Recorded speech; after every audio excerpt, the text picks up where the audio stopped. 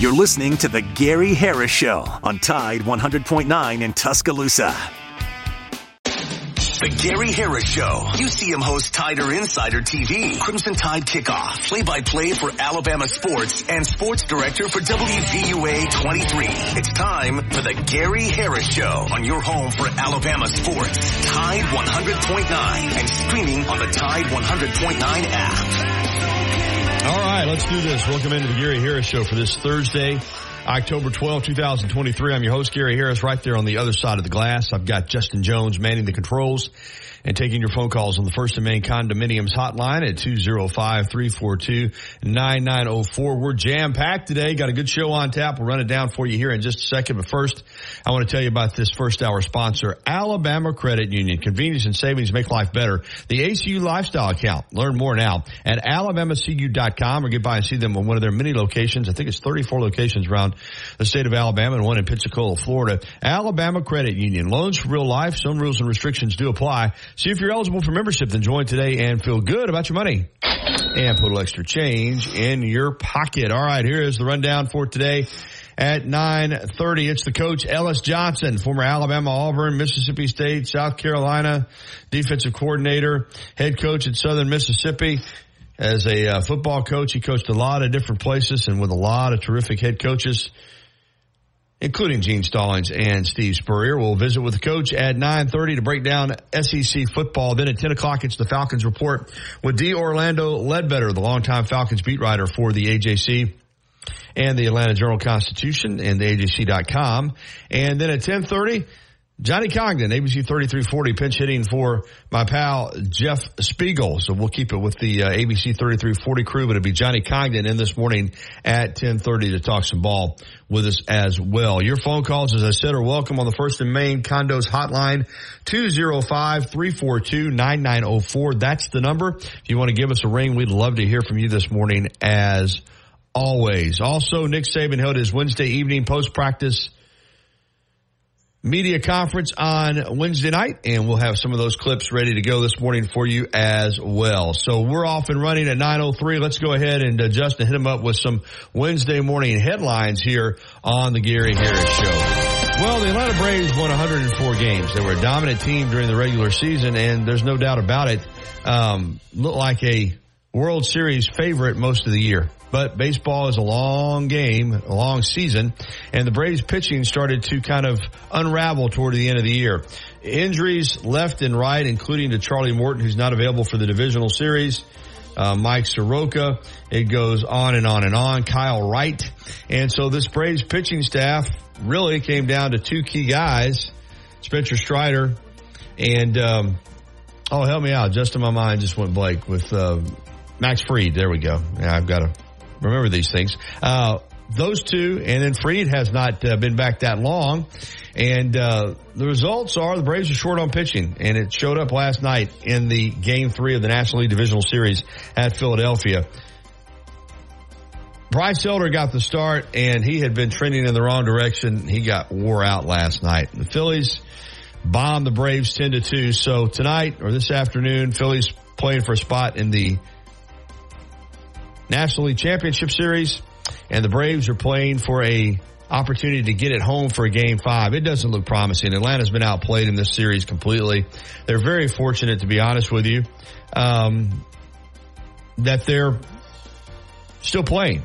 A miracle comeback in Game 2 is the only reason the Braves are even in this series.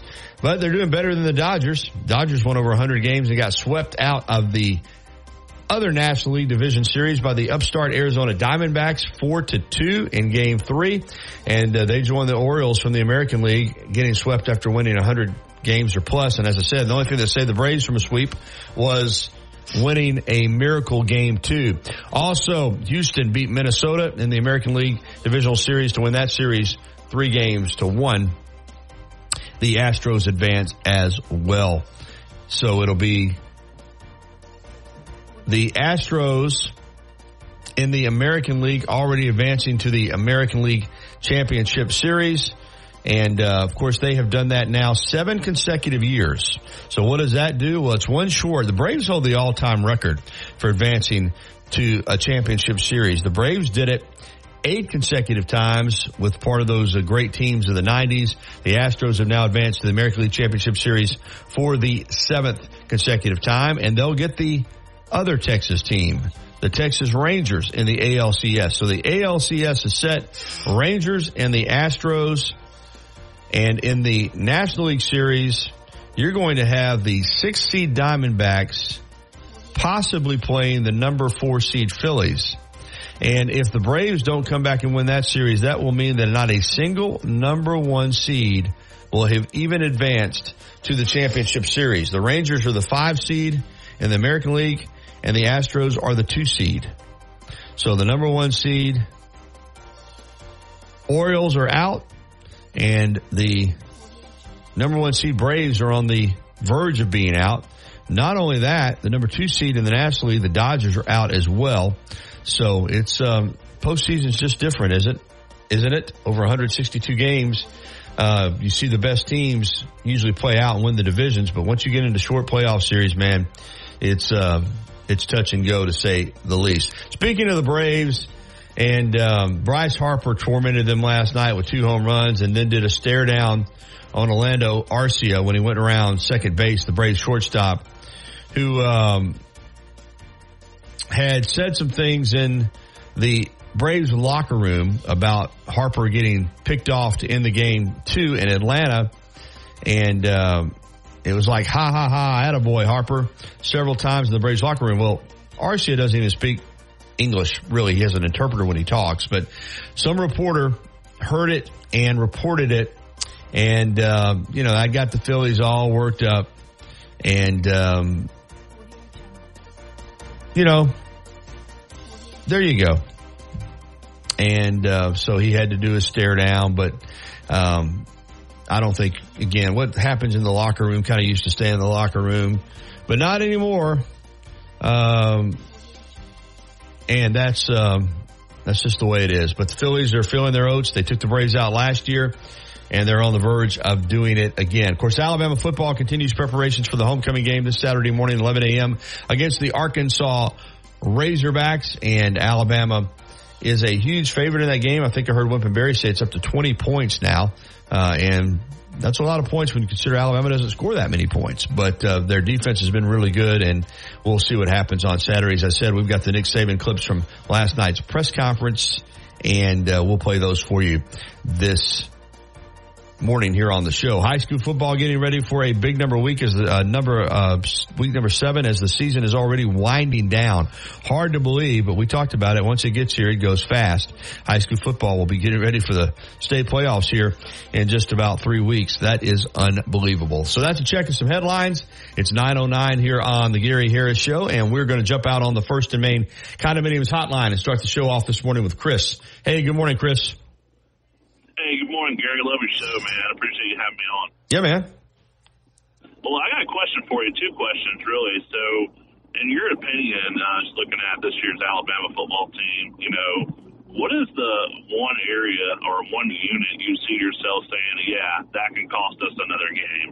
And then outside of, Alabama football, looking at Georgia, who is the presumed favorite for another national title, who do you think outside of the SEC is Georgia's biggest threat this year? And I'll hang up and listen. I appreciate it. All right, Chris. First of all, on Alabama, I think it's just execution or lack thereof. I mean, I think we're seeing enough of this team now to know that they are very talented. This is a team that's got a huge ceiling. I don't think I think they're getting better every week, but they were fortunate to get out of College Station with a win when you look at all the mistakes that were made in that game. I mean, when you're talking about 14 penalties for right at 100 yards, pre-snap penalties, 9 of them, 2 turnovers, both in your own territory. Or wait, what? Check that. One in your own territory. Yeah, they were both, and I think they're both in their own territory.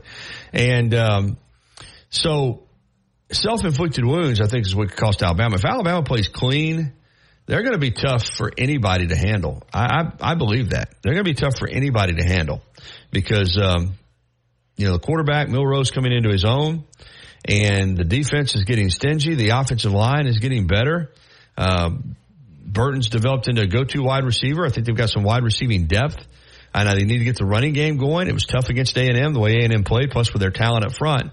But I think it's more about Alabama than it is the opponent, is my point, Chris. I think if Alabama plays well, they're going to run the table. I believe that at this point. I picked them to go 11-1 in the preseason, with their only loss being A&M. Now, they lost to Texas and beat A&M, but I still think they can go 11-1 and get to Atlanta. But if you don't play clean, I'm not saying it's going to be easy, because it's not going to be, because this is a team that's not, I don't think they're going to score, 40-plus points very often. But if they play clean, I think they'll beat everybody on the schedule. They don't. If they don't get it cleaned up and you keep having all these penalties and you make mistakes and you have costly turnovers, you can get beat again. Not once, maybe even twice. So they got to take care of their own business. As far as Georgia, outside of the SEC, it's so hard for me to analyze all of these teams from these other conferences when I'm just watching tidbits here on TV every weekend. I think it's hard for everybody. I think sometimes we look at these teams and we see them one week and we think, man, that team's loaded. And then you see them 2 weeks later and they're struggling. So, but I mean, you have to look toward the top of the rankings. I will say this. There are some really good teams out there this year that I think can play with Georgia or play with anybody else. And we've still got a lot of undefeated teams right now. That's something that, when you look at the top 8 in the Associated Press Top 25 poll, they're all unbeaten right now. And that could change, but you got Georgia, Michigan, Ohio State, Florida State, Oklahoma, Penn State, Washington, and Oregon, all undefeated before you get to a one-loss team with Texas.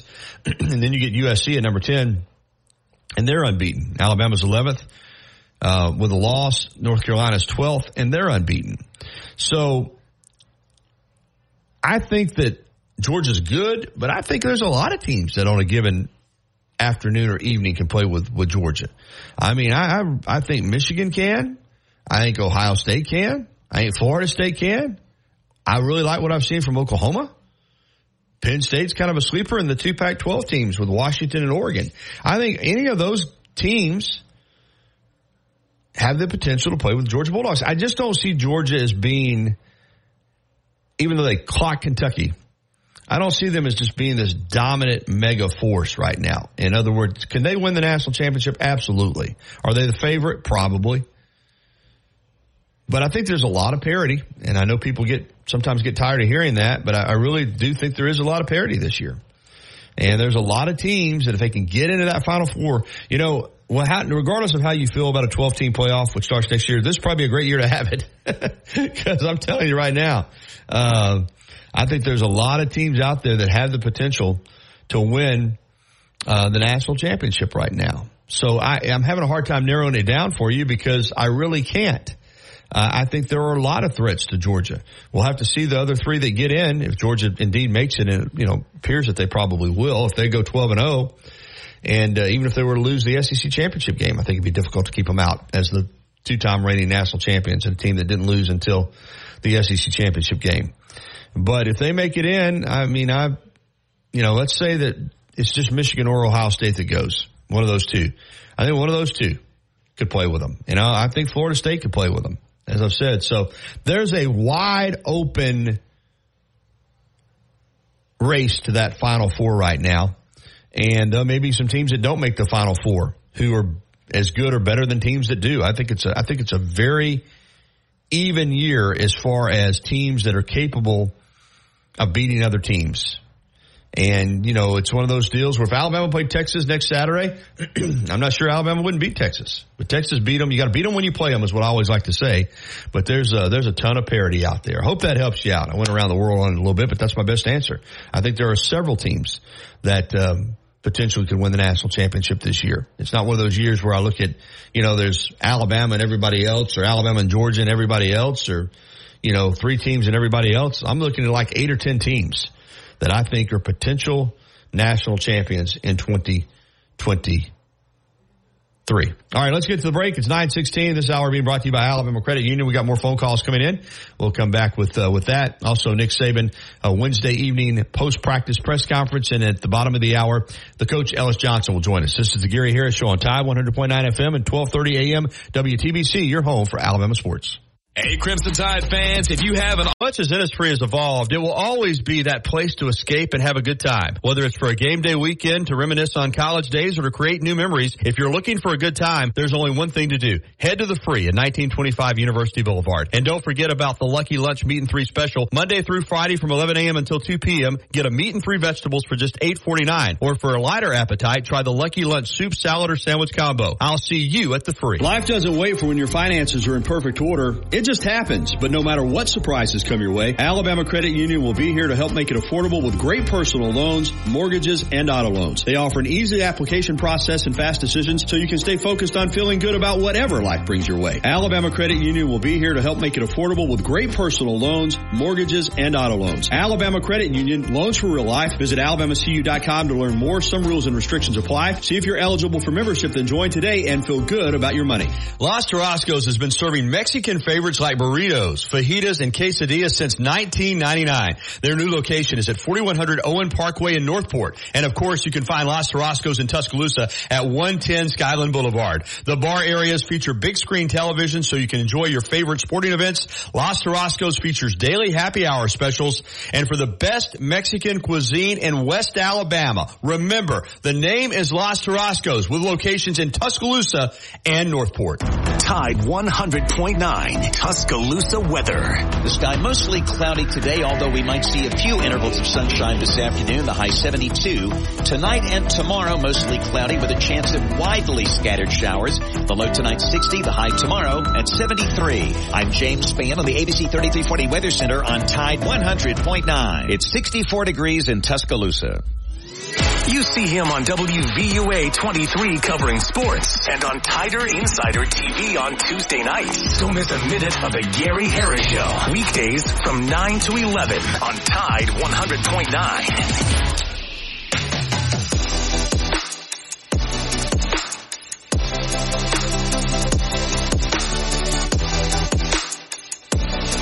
(9:19). Welcome back into the Gary Harris Show. A reminder to download the Tide 109 app, and I guess we could say the Tide 109 app and the 1230 AM WTBC app now, especially for Friday, which is tomorrow, when we do that Bama football trivia contest presented by T-Town Menswear, T-Town Gallery, and University Mall. As I said, we're going to give away a phenomenal print tomorrow, Steve Skipper print, and we're going to do that tomorrow. It is again just absolutely gorgeous. We've got the process unleashed, hand signed by the artist Steve Skipper and by Eddie Lacy. It's Lacy plowing through the Notre Dame defense.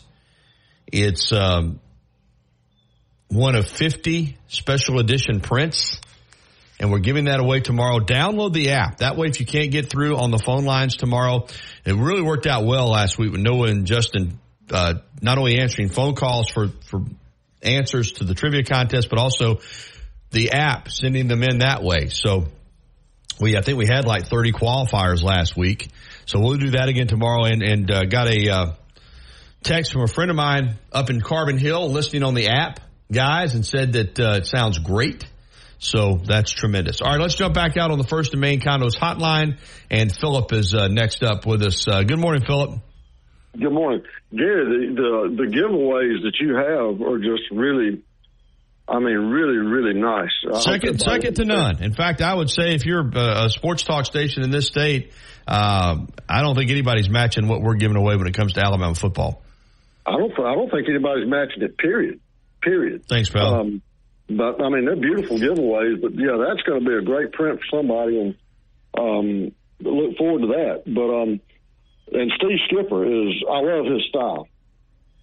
Oh, yeah, I do, too. He's named the United States Sports Academy Sports Artist of the Year, and just a tremendous artist, and Yeah, I'm with you. That's I love all the prints that we give away, but when it's a Steve Skipper print, it's a little bit different style, than Daniel Moore and Greg Gamble and some others. And I'm with you. It's unique and very, very, very beautiful.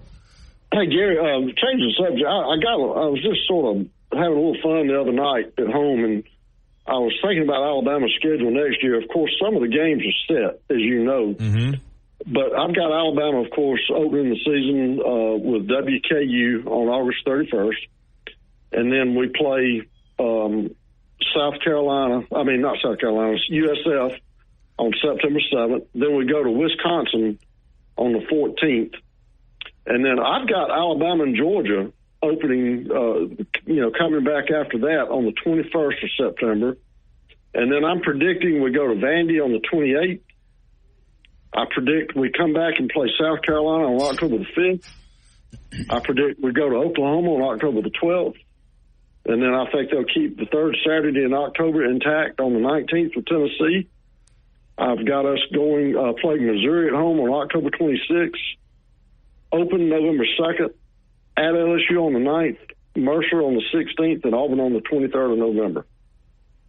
Wow, you put a lot of thought into this, and you've got it. You got it all worked out. Sounds like it was actually easy because they'll keep Oklahoma and Texas probably on that first Saturday in October. They won't mess with it, and they probably won't mess with Alabama and UT on the third Saturday. So I figured we'd play Oklahoma on the 12th of October out there. You just kind of filled in the blanks. Yeah. Sounds like a good schedule. What was still had the Iron Bowl as the last game of the regular season, right? I do for now, but I think going forward, I wouldn't be surprised if that changes. Okay. Well, we will see. That's interesting. Of course, I'm hoping they can navigate this schedule for 6 more wins and get to Atlanta. Yeah. I was just having a little fun with it. Yeah. But, Alabama's in a good spot right now, Gary. I mean, 3 weeks ago after South Florida, I couldn't have named a team in the top 25 that Alabama realistically could have beaten. Now I can't think of a team that we can't beat. Yeah. It's funny how it can change when you start, playing better. And I'm with you. This Alabama team, they can beat anybody they play. I do wish this year was a 12-team playoff. I think it would be exciting because there's a lot of teams, as I said earlier, I think can win the championship. Hey, always great to hear from you, Philip. You too, man. Thank you. All right, next up is going to be Joseph, and then we'll get to Mailman Jerry, our football winner from last week. Hey, Joseph, good morning. Good morning, Gary. Hey, buddy. All right, let me ask you something. Do you believe in the Braves, or you don't think they're going to get it done this year? On who? The Braves. No, I don't think the Braves are going to get it done. I think they're going to lose this afternoon. Pitching is just become an issue, and as much as they dominated the Phillies in the regular season, winning by 14 games, the same thing happened last year. I think right now the Phillies are a better club, and I think the Braves are fortunate to still be playing right now. I don't think they're going to get it done. I hope I'm wrong, Joseph. Hope they win. Hope they find a way to win this afternoon and get back to Atlanta for a Game 5 and win again. But I don't see it. Well, I'll be honest with you, Gary. I hope you're wrong too. Yeah, I'm a big Braves fan, man.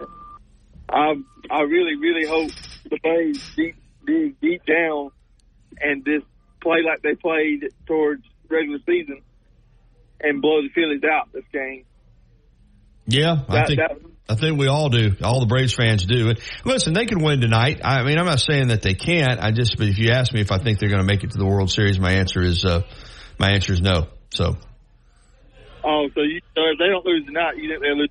No, if they win tonight, I think they could make it to the World Series, but I don't think they're going to win tonight. So that's my point is, I don't think they're going to win tonight. If also I don't think that, they lose tonight, they're not going to the World Series because they're out. Now, if they were to win tonight and win Game 5 and get into a series against the Diamondbacks, I might have a different perspective, but they got to win 2 games in a row against the Phillies. And so far from what I've seen in these first 3 games, like I said, they're very lucky to have won 1. So I just don't see them beating the Phillies twice. But I hope I'm wrong, Joseph. I do. I'm wrong a lot. So I could be wrong again. Well, yeah, because you was wrong about the Texas A&M game. Sure was. So I'm hoping.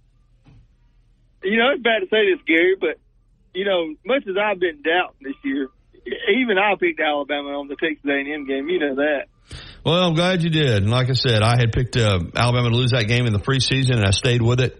But I also said last week I wouldn't be surprised if Alabama won the game, and I'm glad that they did, Joseph. And I've got to string some more wins together. Got to get one on Saturday, and then take care of Tennessee and get to the bye and come back out against LSU and keep it going, man. That's the challenge, buddy. And I think they got a team that's capable of doing it. Hey, good to hear from you, my friend.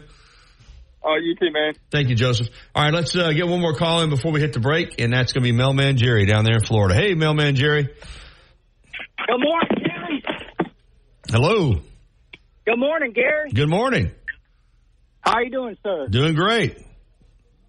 Roll Tide. Yes, sir. I still won that ball, man. We got to get you. We got to get you that ball now. You got to get me hooked up with a person that's going to come pick that ball up. I'm going to call my cousin later and see if he can work it out. He lives in Asheville, and see if he can get his daughter or him to go by and pick it up. Okay. For everybody listening, I'm an app listener, and I listen to Tide 109 as I'm out delivering the mail. And I'm 39 years old, and I've never won anything, any kind of contest in my life. And I responded to the trivia question on the app, and I ended up winning, and I still can't believe it. Well, you did win, my friend. Gary, thank you. Yes, sir. And I'll tell you a story, folks.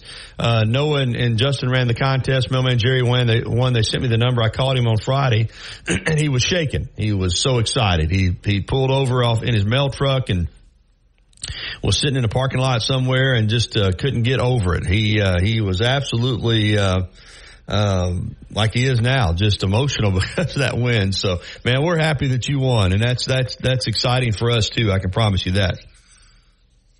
Gary, these boys can win. They got heart, and they can win out. I'm telling you.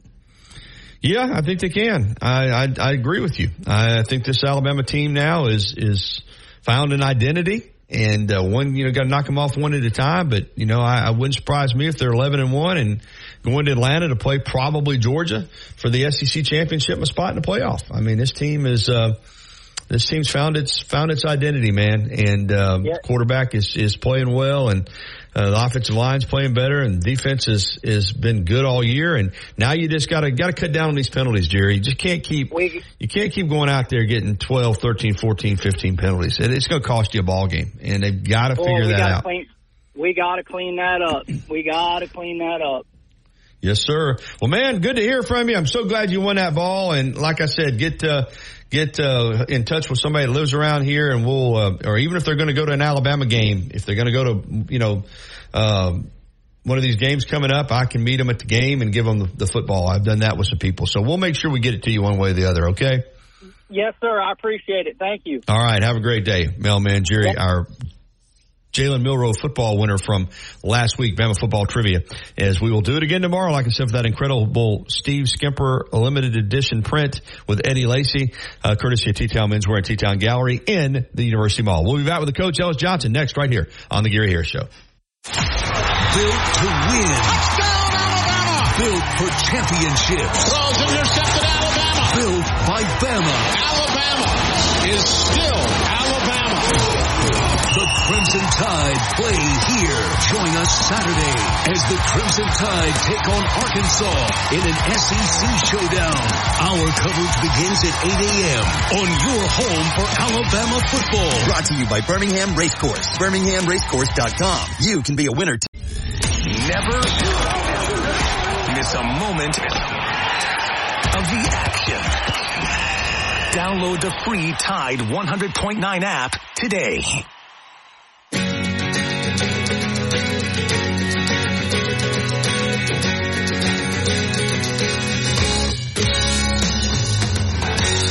All right, 9:33. Welcome back into the Gary Harris Show, and it's time for the coach, Ellis Johnson, to break down SEC football the way that only he can with all of his experience as a coach in this conference. He joins us every week, and we got a lot to cover now. We're halfway home through the regular season. Seems like just yesterday we were kicking it off, but time flies when you're having fun. Good morning, Coach. Good morning, Gary. How you doing? Doing well. Last week you had a pretty good scouting report on that Texas A&M Alabama game. You broke it down pretty well, and Alabama went out there and gutted it out. Just a huge win. Clearly a lot of football left, but we knew the winner of that game was going to be in the catbird seat for the SEC West Championship, and Alabama found a way to get it done despite a lot of mistakes. Yeah, it's the only team now that mathematically can give Alabama, or take the West from Alabama is LSU, because they still get to play them, and they have one loss. But that was a big win for Alabama. It wasn't pretty. I mean, I know that fans are used to watching Heisman Trophy winners running around on offense all over the place, and they just don't have that this year. The biggest thing that is a puzzle to me, Gary, after the string of running backs that they've had over the past 15 years, and I really think that's where the thing, I know everybody talks about Milroe. He is what he is, and I think they've learned what they can do and what they can't do with him, and he's doing a better job of taking care of the football. He's dangerous with his feet, and he can throw the deep ball. And that's a difficult thing sometimes for the defense to contend with. But they can't seem to find a really good, strong running game, and there's no running back that's giving them any production right now. So that's the puzzle to me, and I think if it doesn't develop, it'll be hard for them to close it out and have any chance to beat Georgia in the championship. What's odd, too, is all these guys they've got on this roster are highly recruited guys and have proven to be, competent running backs. And you're right, though. So let me ask you that, because, McClellan, Roydell Williams, and even when you get down to Miller and Haynes, like I said, all highly recruited guys. Is it on Saturday, was it just A&M's talent up front? Was it their scheme? What was it that they did maybe that Alabama couldn't get the running game going? Because they certainly had success in the passing game with Milroe throwing over 300 yards. So was it something that A&M did specifically to limit Alabama's run game? I didn't think so. They've had a really good season on defense this year. They had one bad pickup down at Miami and gave up a bunch of points. But they're one of the better defenses in the league. And so it doesn't surprise me that they would have a hard time moving it on them. But at halftime, I think they had negative yardage rushing, which is unbelievable. And we're only 7 points down, thank goodness. But they finished the game, what was it, 12 yards? Yeah, something like that. It was a bad number. I know that. It's crazy. It's just crazy. And 23, okay. 23 yards rushing. And some of that's Milroe. Sometimes maybe those backs could be banged up. Sometimes they just don't pan out the way you think they were. But even last year, the kid last year, I think was a transfer from Georgia Tech. So, it's just been a puzzle to me. And I do think that Jason still has some limitations, but they're doing a good job now of playing to what he can do and not making him try to play to what they want to do. And they're still a dangerous offense as long as he takes care of the football. Defensively, of course, they're playing extremely well, and they'll win their share of ball games as long as they don't turn the football over. Yeah, talking about Milroe, he 21 of 33, 321 yards, 3 touchdowns. He did have the one interception where he made a good throw. I mean, Nyblack was there. He just didn't see the safety, who did a good job of baiting him into that throw. But what did you think of his performance in a game where, let's be honest about it, they didn't run the ball, and he had to win it with his arm? If he doesn't have a big game throwing the ball, Alabama loses that game. He stepped up. What did you see from him? Is that something, not that he's going to be a 300-yard passer every game, but did you see something in that game that leads you to believe that he can be an efficient passer going forward? Well, I don't know about efficient, but he had passes of 45, 21, 52, 21, 15, 46, 19, and 17. So if you have those and you don't have one pick, you don't have to be real efficient. That's deadly.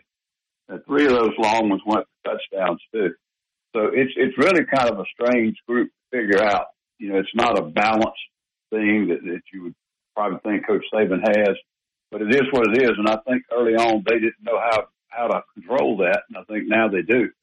And I think what he did when he sat him that one game and everybody was questioning the decision, I think it was maybe something that helped the kid grow up a little bit and realize what he's got to do to be an effective quarterback. He can't be, Bryce Young. He's got to be Jason Milroe, and if he'll do that, he is dangerous for that deep ball. They need to spread it around a little bit more.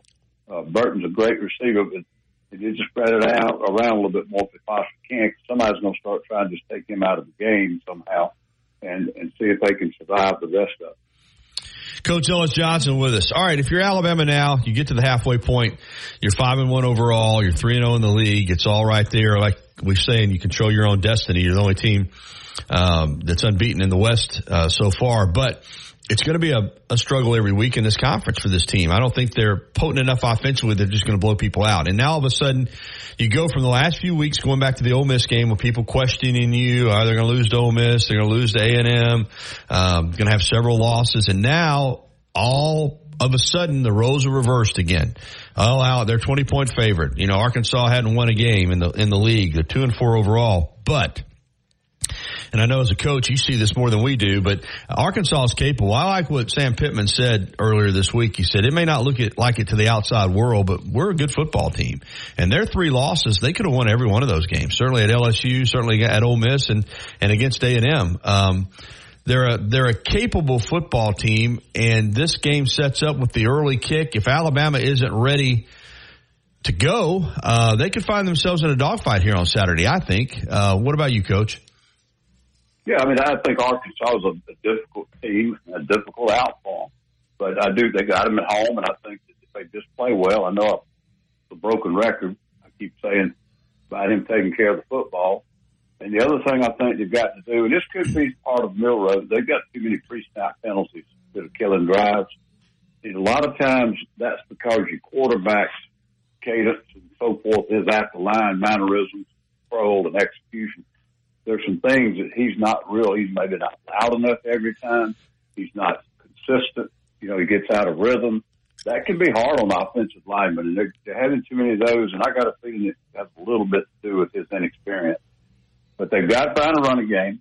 Keep playing good defense. He keeps taking care of the football. They're not going to have a hard time. They'll have a tough game, but they're not going to have a hard time winning this game. They've got Tennessee and LSU at home, back-to-back. Obviously, those are critical.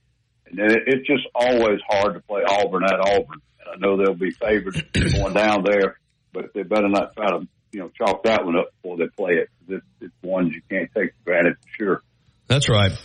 All right, let's move around to some other teams. And what we saw from Georgia last week, I'm not surprised. I mean, they had heard the questioning of their program all of a sudden, and give Kentucky credit for what they were able to do against Florida, but you weren't going to go into Athens and run the ball for 300 yards against Georgia. And Devin Leary, I think we all expected him to throw the football better for Kentucky, but I mean Georgia just manhandled that Wildcat squad. Were you surprised at all at how easily Georgia won that game?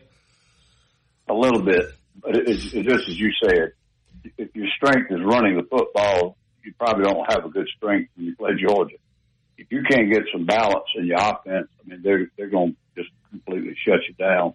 It was a tough loss for them. Talking about Kentucky, obviously, but I think, they're still a really good football team.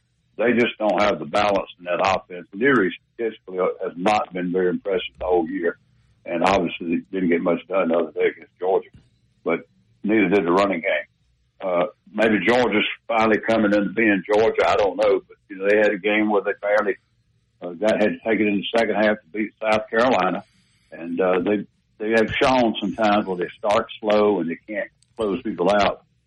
They must have been ready to play this one, but I think it was the lack of balance on offense in Kentucky that Georgia was able to dominate them so badly. LSU, a lot of people, keep saying, there seems like there's just a lot of people that want to put LSU into this marquee, column as a great team. I know offensively they are lighting it up, but they gave up 39 at Missouri, and yet I've been hearing all the analysts this week saying they found something defensively. I don't know if it was the pick six late in the game or the fact that maybe they didn't give up as many points in the second half as they were on pace to give up in the first, but they still gave up 39 points, Coach. I mean, they didn't give them credit. That was a big win against an unbeaten Missouri team, I guess, on the road, but you give up 39, it's hard for me to say your defense is fixed, but maybe you saw something from LSU defensively that I didn't. I still thought for the most part in the game they gave up a lot of yards and a lot of points. I totally agree. I don't understand where that would come from. It was a tough out because Missouri is playing a lot better than people think they are this year. Cook has been as good as anybody, at quarterback.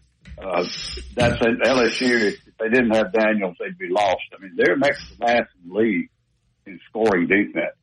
And I've always thought that the way college stats are done, the points allowed or scoring defense, whichever way you want to call it, may be the best indicator of a team's overall performance, because kicking game, offense, and defense can contribute to your football team giving up points. So they've got probably the best quarterback in the league, and they've got almost the worst defense in the league. And it's very uncommon, to watch LSU and realize that's who you're watching. But, they've lost 2 games.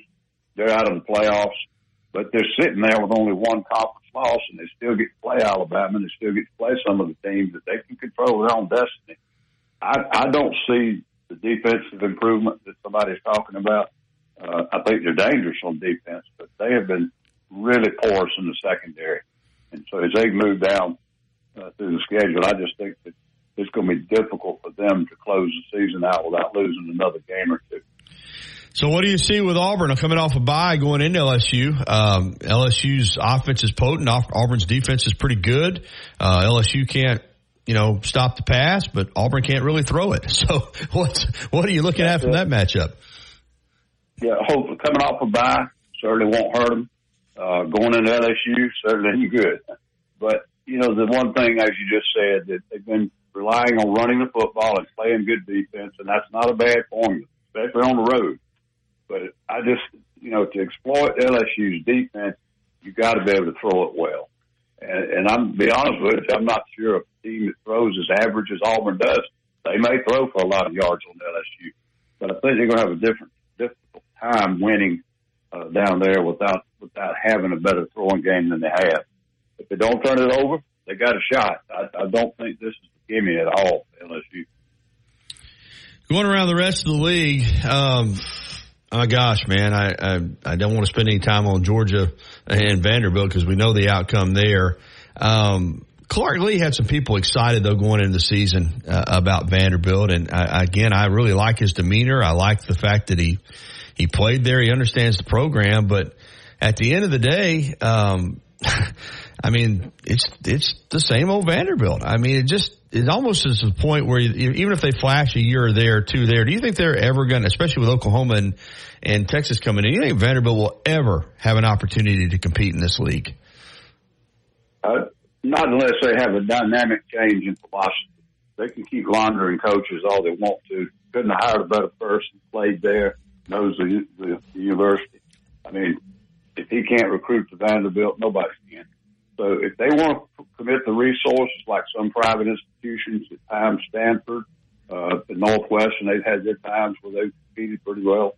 There's money at these institutions, and of course, it's sad, Gary, but that's what it is now. I guess you saw the exchange, that Stoops was talking about Georgia's the best team money could buy, and then Kirby basically admitted it. And then I think Shane, if they made a comment, to back it all up.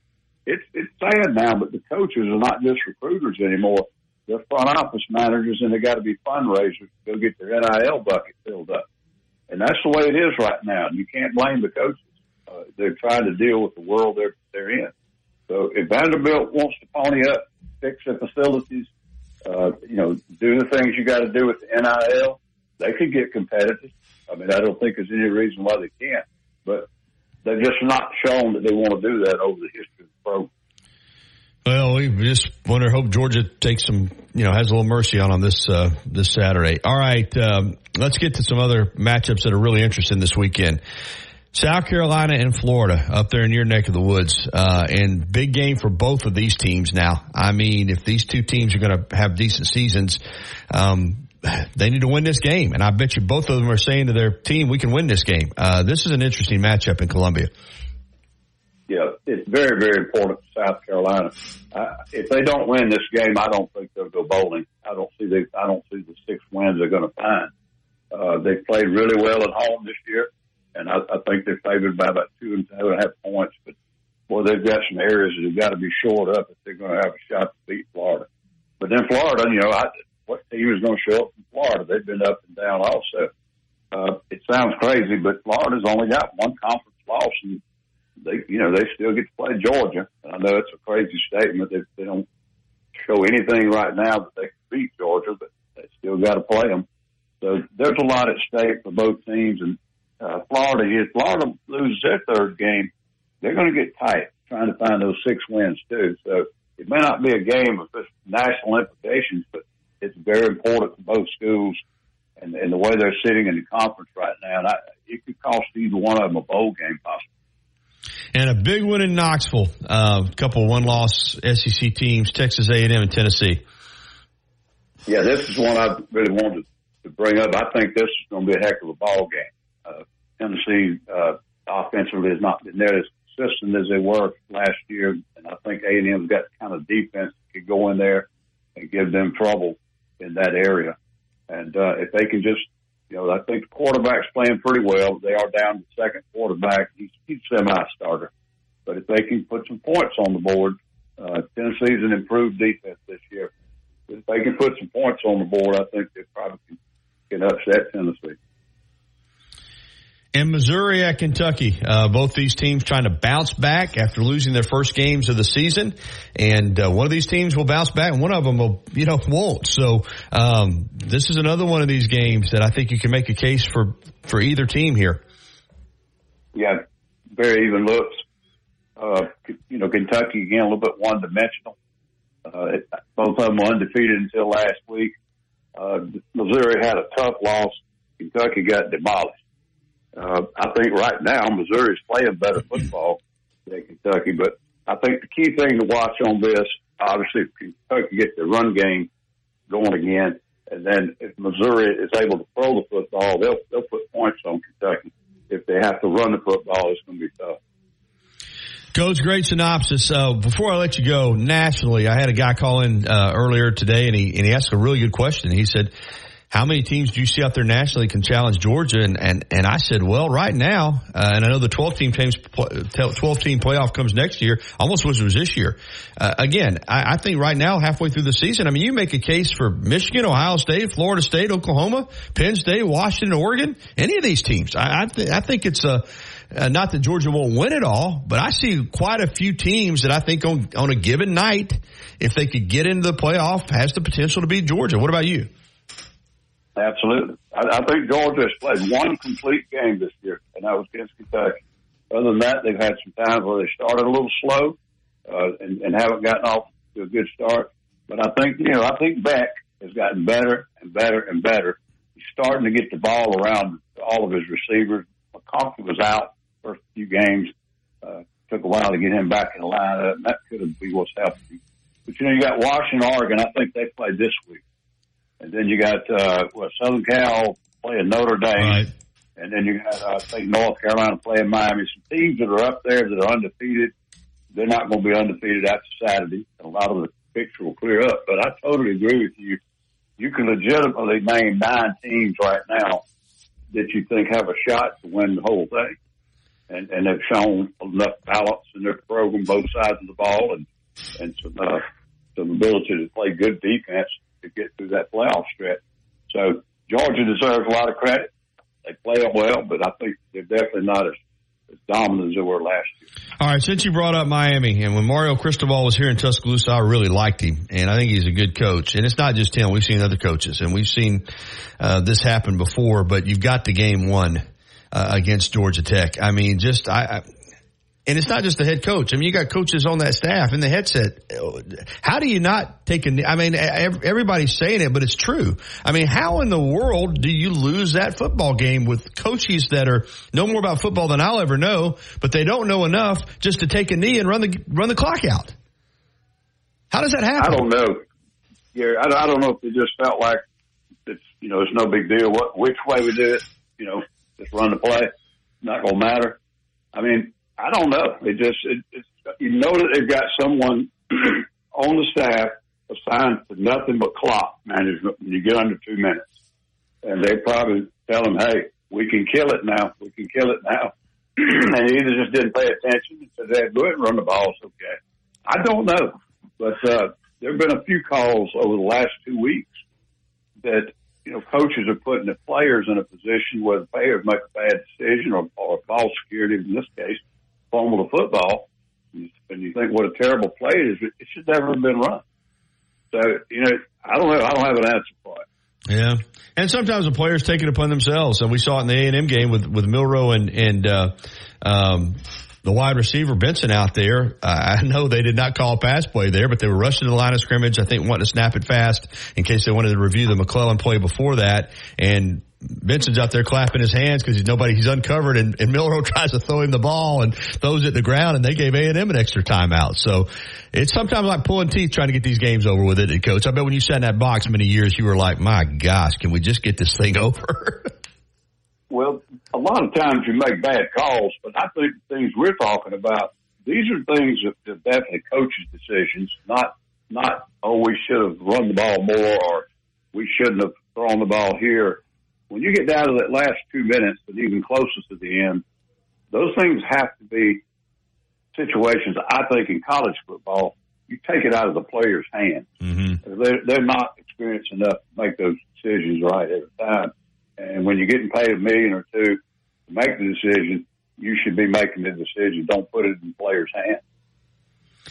Well, one of these weeks when I get on here, we're gonna talk about the kick six and how you helped make a decision. There might not have been a kick six if you had not called down and told them to put somebody back there. But we'll talk about that on another show. Thank you, Coach. Enjoyed it, Gary. All right, 9:55. We got to get to the break. We'll come back and wrap up this first hour. Brought to you by Alabama Credit Union right after this.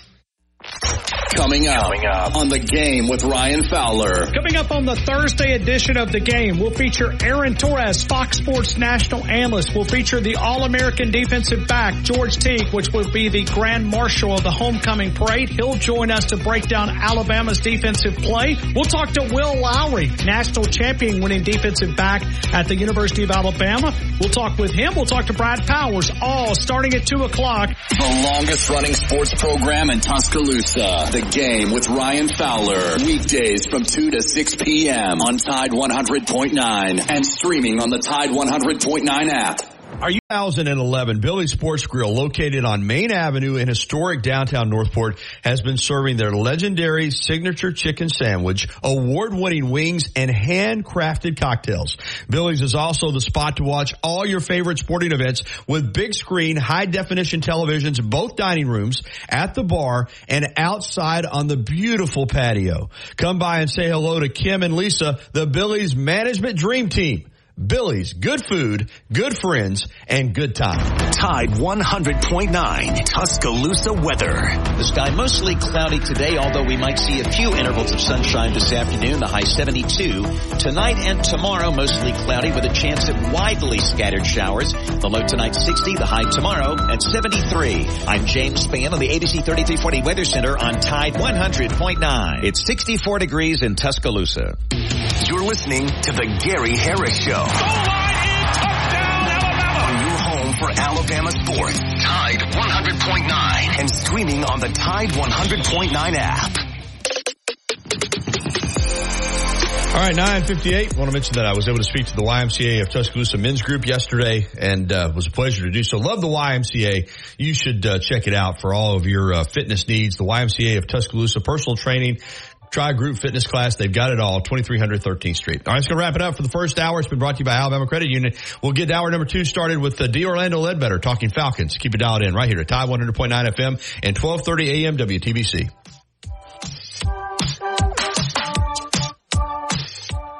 Your business. Tuscaloosa's Old Colony Golf Course is an 18-hole championship layout designed by 1976 U.S. Open champion Jerry Pate. Director of Golf John Gray and fitting specialist Bob Montgomery are PGA certified.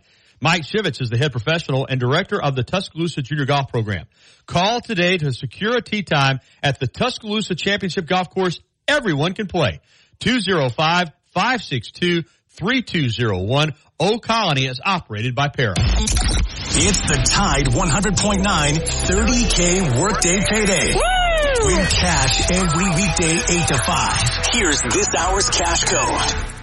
679. Again, that's 679. The code is 679. Enter that code now on the Tide 100.9 app. Click on the 30K Payday button and enter the code for a chance to win $30,000. Always live. Always local. Dependable news coverage. The latest news, only from the Tuscaloosa Thread newsroom. Some Northporters voicing concern about the impact business growth is having on the city's traffic congestion. Carly Russell's attorneys are appealing her Hoover Municipal Court sentence of a year in jail for faking her kidnapping. They say ordering restitution is fine, but jail time for 2 misdemeanors is excessive. A ribbon cutting will be hosted next week for the Hope Point Behavioral Health Crisis Care Center in Tuscaloosa, one of several new centers being developed around the state for persons with mental health issues. It's part of a $7 million investment by Alabama. For the latest local news in Tuscaloosa, T-Town, Bama Sports Updates, and severe weather information, download the free Tuscaloosa Thread app. Never pay for your news and sign up for our daily newsletter with news updates. The Gary Harris Show. UCM host Tider Insider TV. Crimson Tide Kickoff. Play-by-play for Alabama sports and sports director for WVUA 23. It's time for the Gary Harris Show on your home for Alabama sports. Tide 100.9 and streaming on the Tide 100.9 app. Here we go. Hour number 2 of the Gary Harris Show on Tide 100.9 FM and 1230 AM WTBC. I'm your host, Gary Harris. This hour, the Gary Harris Show being brought to you by Patterson Comer, attorneys at law. And there are many personal injury firms out there, but I like dealing with injury attorneys right here in West Alabama. That's Paul Patterson and Mike Comer. Paul's in Tuscaloosa, 205-345-1000. Mike's in Northport, 205-759-3939. Toll free from anywhere, 866-507-9091.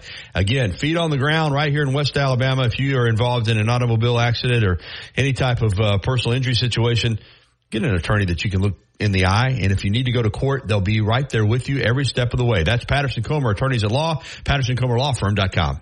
No representation is made that the quality of legal services to be performed is greater than the quality of services performed by other lawyers. All right, let's get this second hour started with my friend D. Orlando Ledbetter, longtime Falcons beat writer for the Atlanta Journal-Constitution, AJC.com. He does the Falcons report with us every week.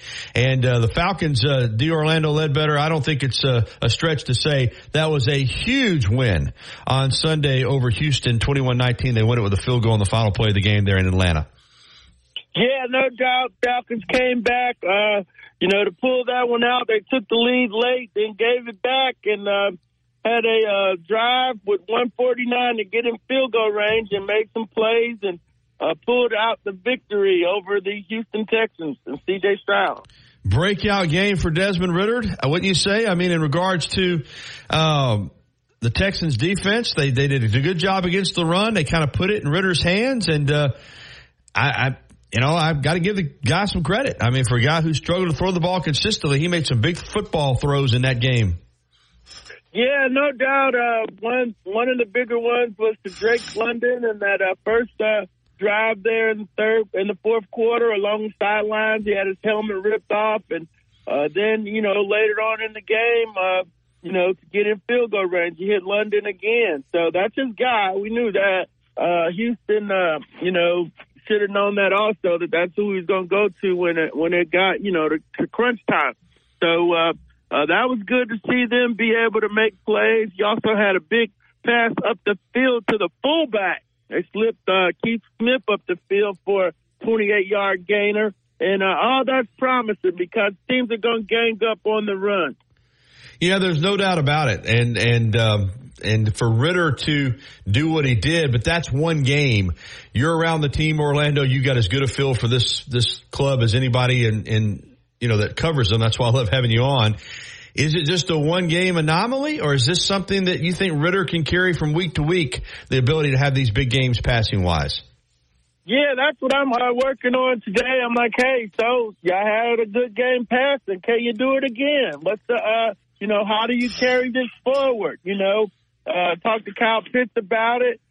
Drake London, new guy, Van Jefferson, and Ridder. And he's like, hey, I don't know. It's just a matter of, hey, whatever they're going to give me, if it's all check downs, I'll take the check downs. If they want to gang up on the line of scrimmage, I'll get it out up the field.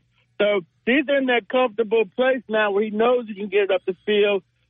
He did it, and that's the way Matt Ryan used to play around here. He spread it around. He threw it to 11 different players, and 10 of them caught balls. And so there's no way to jump on everybody if you're spreading it around. So now you got to do it again. That's the big task before Desmond Ridder and the Atlanta Falcons. Defensively, they're not great, but in a league where you see teams, scoring, 30, 40, 50, sometimes 70 points, to have not given up more than, I think it's 24 points this season, this defense at the end of the day has been pretty solid, hasn't it?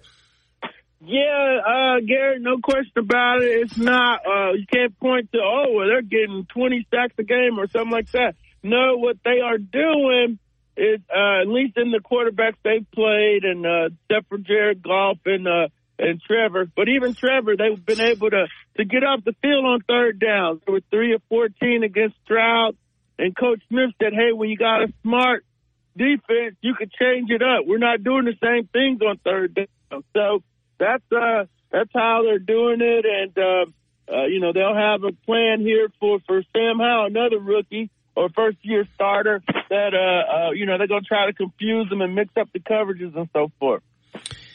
All right, before we get to the Commanders, Justin, my terrific producer, wanted me to ask you about Ridder, because last week I asked you about the Falcons potentially in the trade market, and he wants to know, did Ridder do enough in that game to be the guy, or would the Falcons still potentially look to maybe bring in a Kirk Cousins or somebody else, or are they going to roll with Ridder all season? Yeah, I think they are. They're pleased with his development, and they want to continue to do the work to develop him as a quarterback. Their hope is that he's their quarterback for the future. I mean, that's coming from Arthur Blank. So there's not going to be any hasty decisions if the owner wants to, the owner wants the benefit of a quarterback on a rookie contract, basically. You would have 2 more years, maybe 3 for him on his rookie contract, and then you could build the team out before you have to, back it up and pay him a little bit. But no, they're not in the market for Kirk Cousins as they're currently situated, or, Carson Wentz or anybody like that. Okay, gotcha. All right, let's move on. And to another winnable game. Of course, you and I like to talk about in this league, they're all winnable. 32 can beat number 1. But this is a game for the Falcons against a Commanders team that I know they're disappointed. They started fast, 2-0. And then had a chance to go 3-1 and lost a heartbreaking game to the Eagles, but then inexplicably just got hammered by the Bears last week, a team that hadn't won a game in nearly a year. And now Ron Rivera is feeling some heat, and the Commanders will come into Atlanta. It appears to be reeling a little bit. What do you see in this matchup? Yeah, it's not good when your owner, a member of the ownership group, is talking about the team not fighting, and that's what Magic Johnson said after that game. Yep. Doesn't signal well for Ron Rivera, who, when you get a new owner, they like to bring in their own people. But it's early in the season, and they can get it turned around. They had an extra rest here, but the big thing is their secondary's in bad shape, so you can go after them a little bit. The front is pretty good, and you got Sam Howell, rookie, first-year starter, threw 92 touchdowns at North Carolina, 23 interceptions. Likes to drive it down the field, but he's holding the ball on too long up here in the pros. And so Eric Bieniemy, the new offensive coordinator there, has got to coach him to get the ball out. So I think, the Falcons should be in pretty good shape in this one, except for that the Commanders are rested and we're embarrassed on national TV, and that's a bad formula for pro athletes when they come to that next game. They don't want to, be embarrassed in front of the national audience. So who do you like? Yeah, I like the Falcons, but they got to, be a little bit better. Can't turn the ball over. Too many turnovers here in the last 4 games, and they got to get to the quarterback here. If they're last in the league in 5 sacks, them and the Giants. So if they can do some, they got to keep improving, cut out the turnovers, sack the quarterback, and they should be okay in beating the Commanders on Sunday. Do Orlando Ledbetter with us for the Falcons Report. All right, Orlando, it's time for one of my favorite segments, the former Bama Falcons tracker. Let's start with Rashaan Evans, who signed with the Cowboys. I guess he was with the Eagles practice squad like a week. He and his agent didn't think that was going to work out. So, but he's going to get a crack now. Cowboys, banged up a little bit at the linebacking position. Do you think this is a spot that Evans can stick and work his way onto the active roster? Yes, no doubt. I think he's taking Vander Esch's spot. I don't know what kept him on the street so long after leading the Falcons with 158 tackles last year. I suspect Drew Rosenhaus wanted him to be paid his true worth, and he didn't want to sign him for a minimum contract.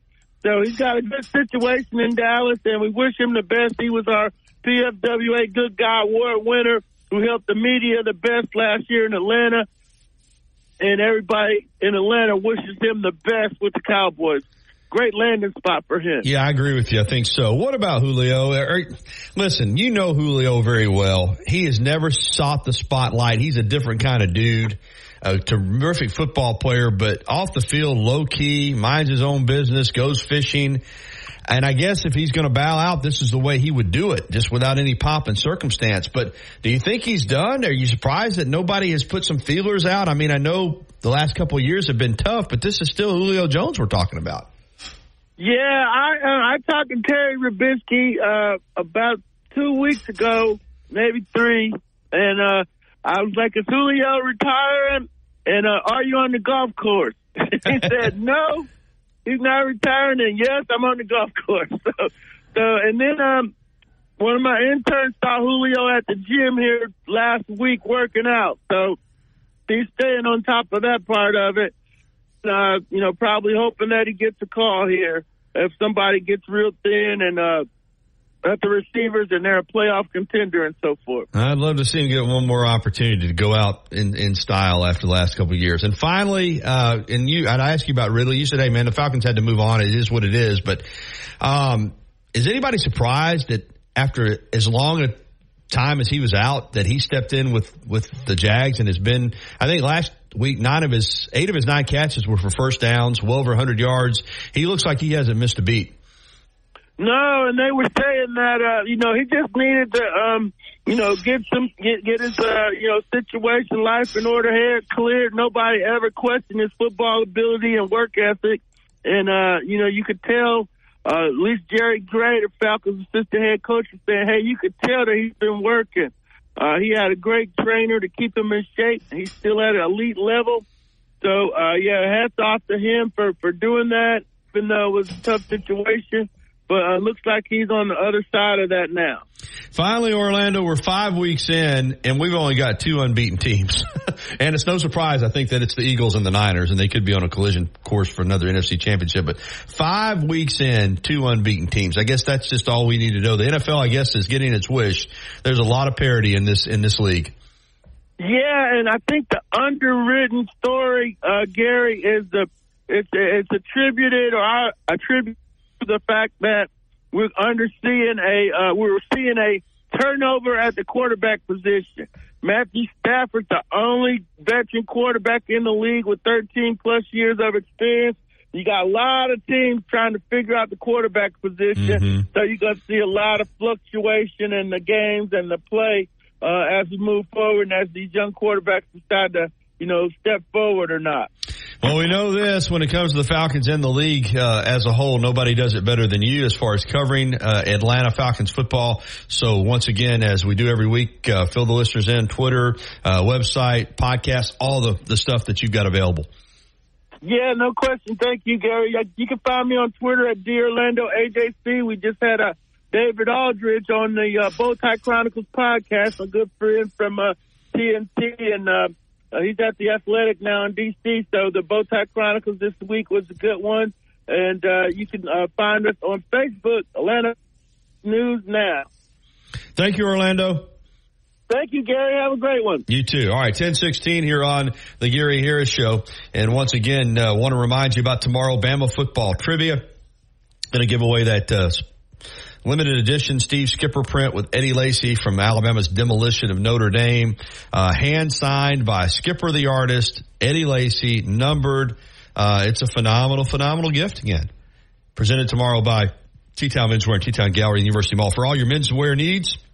And also for one-of-a-kind Alabama football memorabilia collection. Get by. And there's a good chance that if you go by, you might see an Alabama football player in there. They're visiting with Tom, and they're often buying suits and he outfits a lot of these guys for their games on Saturday. So, T-Town Menswear and T-Town Gallery in the University Mall. Go by and see them. All right, we're going to be back with some Nick Saban audio from last night following practice, and more of your phone calls as well. 205-342-9904 is the number on the First and Main Condos hotline. Johnny Congdon, ABC 3340, coming up at 10:30. Keep it dialed in right here to the Gary Harris Show.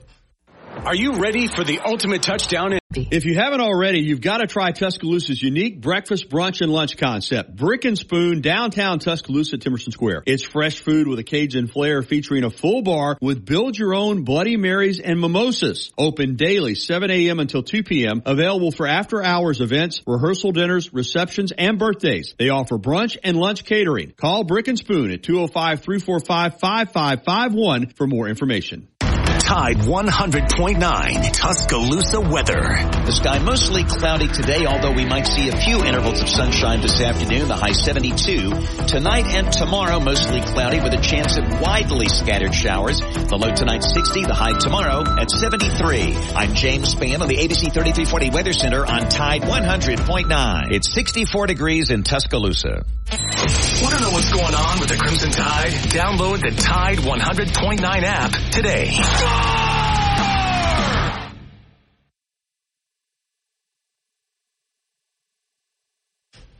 All right, welcome back in. The bumper music went silent on us, Justin. What happened? You know what it is? Sabotage by Taylor Swift and the Swifties. That's what it is, because we were going to come back with some, the Chiefs play tonight against the Broncos. And what does that mean? Well, that means that, and I don't have the stream, so I don't have to listen to it. But that means if you're watching the game, you got to hear 150 Taylor Swift stories. I get it. And then she's a fabulous entertainer. She really is. I mean, she's talented. She's a songwriter. She plays instruments. I mean, she's not just some pop star she's a very, very talented musician and artist. But we get it. She goes out with Travis Kelce. I mean, I'm there to watch a football game. I don't have to have minute play-by-play updates on Taylor Swift. I'm sure she'll be in attendance tonight at Arrowhead when the Broncos come to town. And good for that. What do you Justin, you're 30 plus years younger than me, so you probably see it differently. Are you still interested in what do we not know? I mean, we know it all now. She's dating Travis Kelce. Their boyfriend, their girlfriend, however you want to sum it up, she's going to be at the games. I mean, the thrill is gone for me. Let's play football. No, you're right. I mean, I guess the initial hype was there because the newness of the relationship, but now it's their private lives. It's their business now. Do we really need to see every reaction to every single play from Taylor Swift? No, we don't. It's the same as if Joe Blow in the stands, who's just a Chiefs fan, gets spotlighted like every down, every commercial. That would never happen. So yeah, but it's going to be on tonight, and I hate the fact that we can't watch the Thursday night game on over-the-air television. I mean, just makes me cringe. But Broncos and Chiefs tonight in Kansas City on the Thursday night NFL game of the week. All right, let's get to some Nick Saban clips here. We don't have any phone calls, so we can go. Let's start, as we always like to do, with his opening comments last night following practice. Hey, listen, and they're good. This is Nick Saban on the importance of nothing. Nick Saban on nothing. Okay, y'all ready for a lecture? Talk about the importance of nothing.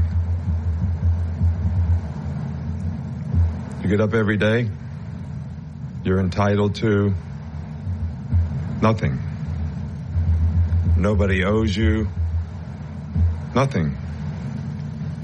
You could have talent, but if you don't have discipline and you don't execute, you don't focus, what do you get? Nothing. If you're complacent and not paying attention to detail, what does that get you? Nothing. So nothing is acceptable but your best. So we need to be, everything is determined by what you do and you trying to be your best so that you can build on positive performance so that, and that's the only thing There should be nothing else, all right, but that, for everybody. So that's what we have to stay focused on. That's what we need to do. And we got rained out today, so we had to go inside. And we need to not accept anything but our best in terms of what we're doing in preparation.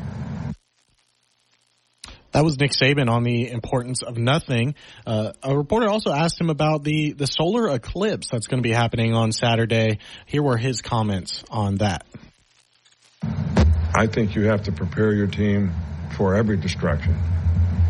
I actually think the best way to do that would be text it to them so they can read it on their phone. All right, so because sometimes they don't listen. All right, but if you text it to them, they'll read it. All right, so that might be a new technique that we try. You should text them what they're supposed to do on the field. They'll probably get it then. You have to love Coach's dry humor. It's always his face. If you've seen the video of this press conference, you can tell he's telling a joke, and it's funny, but it's just the slightest smirk. And then, as you could hear the press laughing there in the background. Coach was also asked about the Arkansas front seven and highlighted by Jaheim Thomas. Here are his comments on that. Look, their whole front seven is very aggressive, very physical. They play well together. They execute their scheme really, really well. We're going to have to do a great job up front. And that's going to be the challenge. And this guy is, really good tackler, very productive, very instinctive, good athlete, physical, tough guy. So he's one of the better linebackers we played against. Coach was also asked about Tim Keenan. Here are his comments.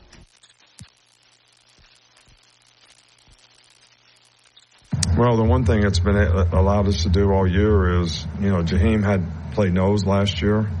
All right, so his emergence as a good inside player and a good nose, lets us play Jaheim at, 5 technique, and then the two of them play inside when we go to 4 down guys. So it's given us a lot of diversity in how we can use other players, but, he's played really, really well, been very productive, smart, very dependable. You can always count on him to do his job. He works hard. He gives great effort. So, he's kind of made himself a player here. He's worked his way up so that, he's very, very productive player. And, he could have done what some other guys do and say, well, I'm not going to play that much. So I'm not going to work that hard. But this guy worked hard for every minute since he's been here to get where he's at, and it's paying off for him. Something that has been common so far this season for Alabama is we've seen change at the O-line position, particularly the left tackle and the left guard, with Booker battling some injuries early on, especially in the USF game. Against Texas A&M, Caden Proctor and Elijah Pritchett had seemingly been switching out and rotating, which has done them good as Caden Proctor struggled in some pass protection, as well as the O-line as a whole has struggled with penalties. Here's Coach Saban's comments on the rotation at left tackle. I can't answer that, to be honest with you, and I'm not trying to be facetious or anything. I think both guys have shown promise, when they've played, and both guys have sort of had a few hiccups, when they've played. But I think, both guys have played well enough that there should be some consideration for them both playing at some position or splitting time at one position, however you want to look at it. But they're both young players, so their adaptability to do multiple things is probably something that'll be a little bit of a work in progress. Coach was also asked about offensive linemen shoving running backs. We know around football the question has often been about the tush-push play made popular by the Eagles and Jalen Hurts. QB sneak, pushing a running back or a quarterback through the line of scrimmage. And Coach was asked about the play as well as his comments on the rules and safety of. Here are his comments. We've tried to make a lot of rules in the last few years that are intended to enhance player safety. And I don't think that's necessarily a play when people are running into the POW and aggressively pushing the pile forward. That is, sort of something that enhances player safety. So from a player safety standpoint, from a competitive standpoint, everybody can do it. So it really doesn't, matter.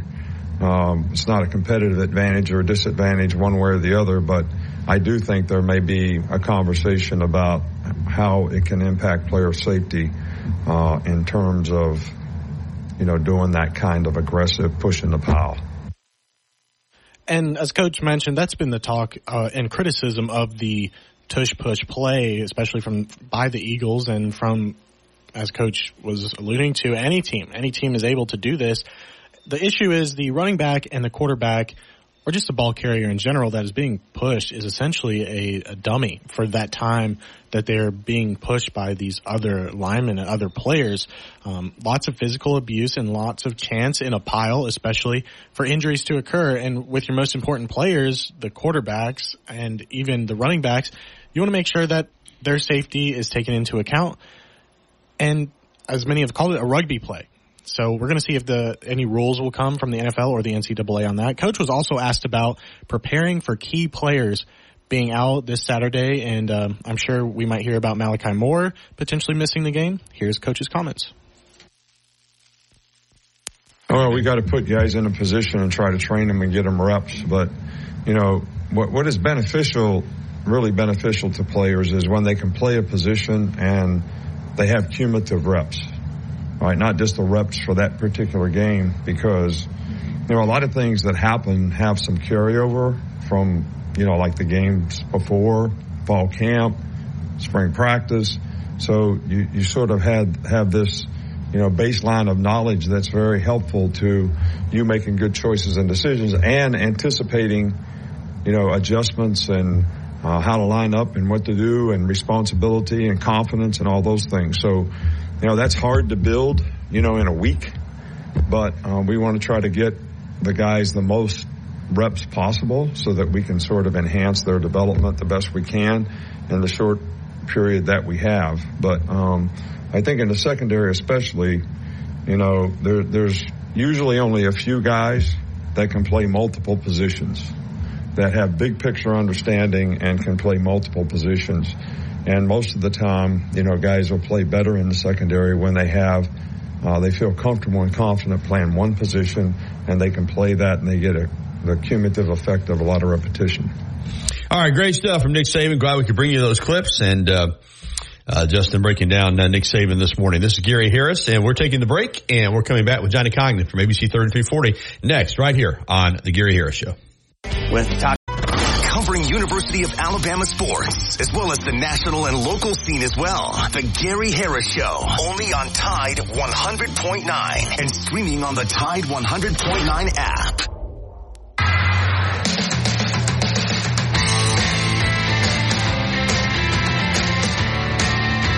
All right, 10:35. Welcome back into the Gary Harris Show. And normally you would be hearing the Eagles at this time slot, but Jeff Spiegel is out this week, so pinch hitting is Johnny Cognan, also from ABC 3340. So Johnny requested and got new theme music today. Johnny, how about that? Hey, filling in for Spiegs, Gary, am I more of a Tyler Buckner or am I, let's say, Ty Simpson in this scenario?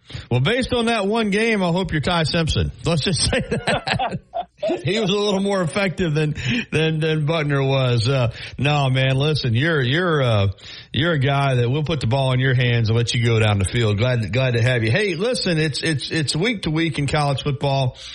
But it's funny how perceptions can change so quickly. Coming out of that South Florida game after losing to Texas, and then that just awful performance down in Tampa when Milrose sat it out and they played Buckner and Simpson. There were a lot of these college football analysts were saying, hey, man, Alabama be lucky to win 8 games, and they're going to lose to Ole Miss, and somehow they found a way to win that one. Well, can't take anything for granted. In Starkville, they won that one. Well, for sure, they'll get their comeuppance in College Station, and they won that one. So now it's the you go from reverse rat poison back to Nick Saban's favorite rat poison, 20-point favorite, and everybody's just taking this game against Arkansas for granted, it feels like. So what a turnaround, huh?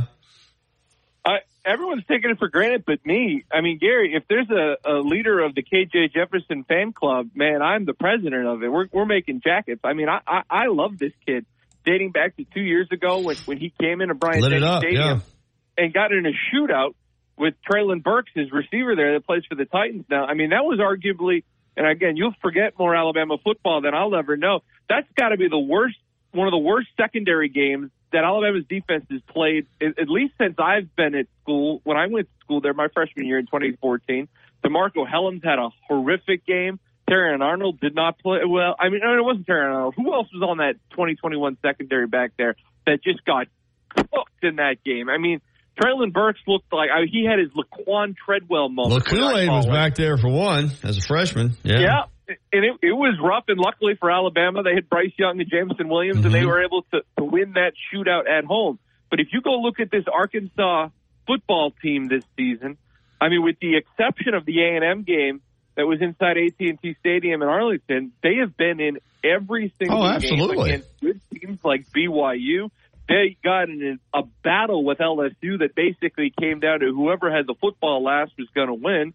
And then a week ago, they went toe-to-toe with an Ole Miss team that I think is in the upper echelon of the SEC.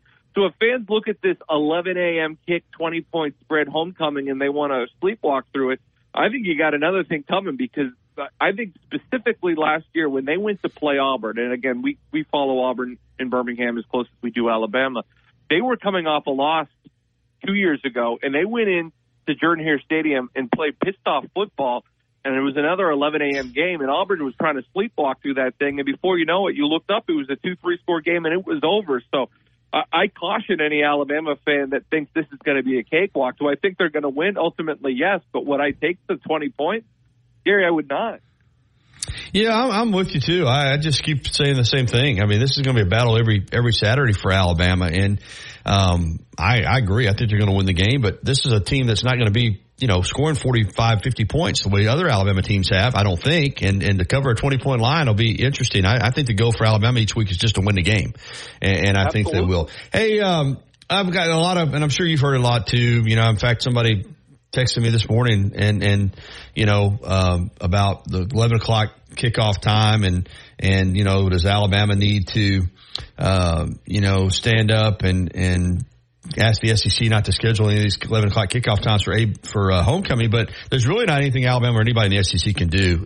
Television sets the schedule. They just do, period. Sure. And if they say you're going to play at 11 a.m., heck, man, if they said you're going to play at 9 a.m., that's when you're going to play. It's really out of the school's hands at this point. And Gary, this is Alabama we're talking about. They should not cry poor when it comes to big television slots. Rather it be 2:30 basically every week. They play night games constantly. I mean, you can't have your cake and eat it too. Eventually you're going to have to wake up for an 11 a.m. kick. And I get it. Fans hate it. I hated it when I was a student. But, if you want a silver lining when that game's over, you get to go home and watch the night sleep. So, every once in a while, it's not the end of the world to sprinkle in an 11 a.m. kick. What about Auburn coming off the bye, going to LSU? I've heard a lot of the analysts, I said this earlier on the show, that have said LSU found something defensively. Last I checked, they still gave up 39, but they scored 49 and did get a pick six there late. But Auburn can't really throw the football that well, and that's LSU's defensive weakness. Auburn's defense has been pretty good, but LSU's offense has just been potent. Interesting matchup in Baton Rouge. You see any shot that Auburn could get this? I know they took Georgia down to the wire. You think they could get this game into the fourth quarter on the road in Baton Rouge? I do not, Gary. I think this is a nightmare matchup for Auburn, and I've been a little more bullish on them this season than most, specifically because of that defense. When you think of Hugh Freeze, you don't think of defense, but this year between Jalen Simpson, between Eugene Asante, between Elijah McAllister, the transfer from Vanderbilt. I mean, the defense was the reason they were in that game against Georgia until ultimately they couldn't tackle Brock Bowers. And one of the only reasons, if we're being honest with ourselves, that we're still in that game is because of where the game was played. I mean, that Jordan-Hare atmosphere was unlike most we're going to see in college football this year. That building, as Alabama fans know, has a weird voodoo gypsy haze to it. Weird things happen down there. And again, we're looking at a Georgia team that if everybody wants to say this isn't the typical Alabama unit you see year in, year out, what's going on in Athens, because compared to those last two, maybe three teams, I know they won the national title in back-to-back years, this Georgia team is not what those Georgia teams of the past have been. And now they're undefeated because they now have an Alabama-like standard like Alabama's had for 15 years under Saban. But that being said, I mean, that Georgia unit, especially starting at the quarterback position, and we'll just throw the offensive line and defensive line, they are not nearly what they've been in the last 2 years. So I think Auburn was able to use the home field advantage of their defense to their advantage, but they go on the road against a guy like Jaden Daniels, who, in my opinion, Gary's best quarterback in the Southeastern Conference. And sure, LSU's defense has been Swiss cheese this year. But if you look at what Auburn was able to do offensively when they went out to Cal a few weeks ago, I mean, they couldn't move the ball to save their lives. They're struggling getting 100 yards passing each and every week. They haven't utilized Jarquez Hunter in the backfield probably to the standard that they would like to, considering how good of a pure back he is. I think they really miss Tank Bigsby. I think they really miss some guys on that offensive line. So I think it's going to be a tractor pull for Auburn, and I don't even know what the number is spread-wise for LSU, but I would take the Bayou Bengals this Saturday down in Baton Rouge. Johnny Congdon with us, talking some college football, ABC 3340. I'm with you on Georgia. I don't think they're what they've been, but in that Eastern Division, I don't think they have to be. I think they're getting to Atlanta, and I think they'll probably be undefeated when they get there. And they still have to go to Knoxville. But for Alabama, it shapes up pretty well right now, but we know how quickly it could change. Do you think Alabama can run the table the rest of the way and win these last six to go into Atlanta 11-1 and play for the SEC championship spot in the college football playoff? You know, Gary, I've looked at it 6-7 times, and again, with Speaks in the sports office, we have these conversations constantly, especially on Sunday night when we're getting ready for the Zone. But I don't want to sound like I'm coming through crimson-colored glasses here. I just don't see another loss on the schedule until I know I just basically just gave you all the reasons Auburn can't play. But, I mean, as anybody that follows this rivalry knows, an Iron Bowl in Auburn is never guaranteed. So that's the game that scares me the most. I just look at upcoming games against Arkansas, LSU, Tennessee, and they're all at home. And obviously the trip to Lexington, Kentucky towards the end of the season doesn't look nearly as daunting, considering what we saw Mark Stoops' team do on the big stage last week down in Athens, where they just basically didn't show up. So I like Alabama's matchup against Tennessee. I do worry if LSU's defense has improved, like you said moments ago. I don't want to get in a shootout with any team in college football right now with Jalen Milroe at the helm. And although he is leaps and bounds better than he was a few weeks ago down in Tampa when they played USF, Gary, I still don't trust the kid. I don't at all. I feel like that back-breaking interception is around the corner in any big spot. And I feel like if you've watched him throughout these really big games he's played in his career now, rather it was A&M at home last year or Texas this year, I don't know how you can trust him. So I am cautiously optimistic when I look at the schedule, encouraged with home games against Tennessee and LSU. But ultimately, if they would slip up one more time, I wouldn't be the most shocked man in the world, considering I said this on Lars Anderson and Matt Coulter show a few days ago, Gary. Someone asked me, is Alabama a college football playoff contender? And I said, absolutely, but they're no longer a favorite. They were a favorite seemingly every year since the playoff formed in 2013, 2014, whatever it was. But this is the first year they're a contender, but I would not put them in the category as a favorite. So I won't be surprised one bit if they did slip up down the road. Johnny, the 12-team playoffs coming next year, and I've had mixed feelings about it, but I'll tell you this, I almost wish it was this year. We're halfway through the season, and there are so many contenders at the halfway point. You know, a lot of years, you've seen it, you say, there's only couple teams, 2 or 3 teams that come. I mean, it's, to me, I obviously you start with Georgia, but I look at Michigan, I look at Ohio State, I look at Florida State, I look at this AP top 10, Oklahoma, Penn State, Washington, Oregon, even Texas with a loss, Alabama with a loss. Yep. I think USC's a pretender. Interested to see what North Carolina can do. I mean, I think there's a lot of teams that have the potential to get in the playoff and possibly win the national championship. Gary, if Mario Cristobal takes a knee last week with Miami, that team's undefeated going into the UNC game, and that's another team you have to pencil in as a college football playoff team. Exactly. I love it. The parity this year has been phenomenal, and I think that something that adds another element to it is the fact that there's no clear-cut favorite. Now, if Texas was able to take care of business against Oklahoma, I remember talking to scouts at that game, Gary, and I was sitting a few rows across from me. I had one scout from the Jets tell me that they think Texas is the most talented team in the country. Now, they get in a shootout with Oklahoma. You know Texas historically might slip up against one of these Pac-12 teams in games they should win. But I look around the country right now, and I guess everyone will say Georgia by default, but I've watched Georgia pretty thoroughly these first 7 or so weeks. I don't think Georgia's all that good. Gary, if I had to ask you, who do you think the best team in college football is? Rankings be damned. Who would you say? Well, I'd still take Georgia right now. I would, and I might take Michigan. Well, Michigan's strong. Like I said, I mean, you can make a case for all of the teams. I hate to be that guy. Sure. Because I think that they're vulnerable, but right now, to me, until somebody beats Georgia, they're still my number one. Sure. And the only reason I bring up Michigan is, and normally when we look at these Big Ten teams, you know, they don't play their big games until Penn State, Ohio State at the end of the year, and there's something lacking in the roster. I think this is the most complete roster that Jim Harbaugh has had in Ann Arbor since he's been there.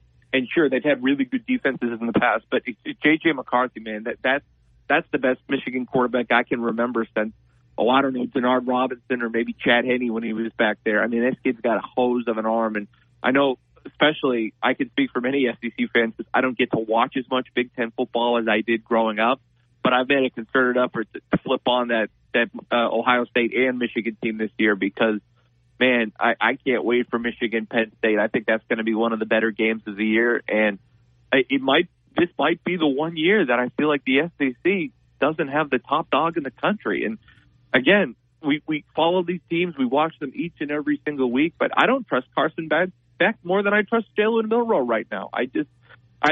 Brock Bowers, I think, the best player in the country in a year where the Heisman Trophy kind of doesn't have a front runner at this moment. I think that kid should be invited to New York if nothing else. Oh, I don't think there's any doubt. Yeah, I mean, he's the best player. In the second half against Auburn, Gary, he was sick.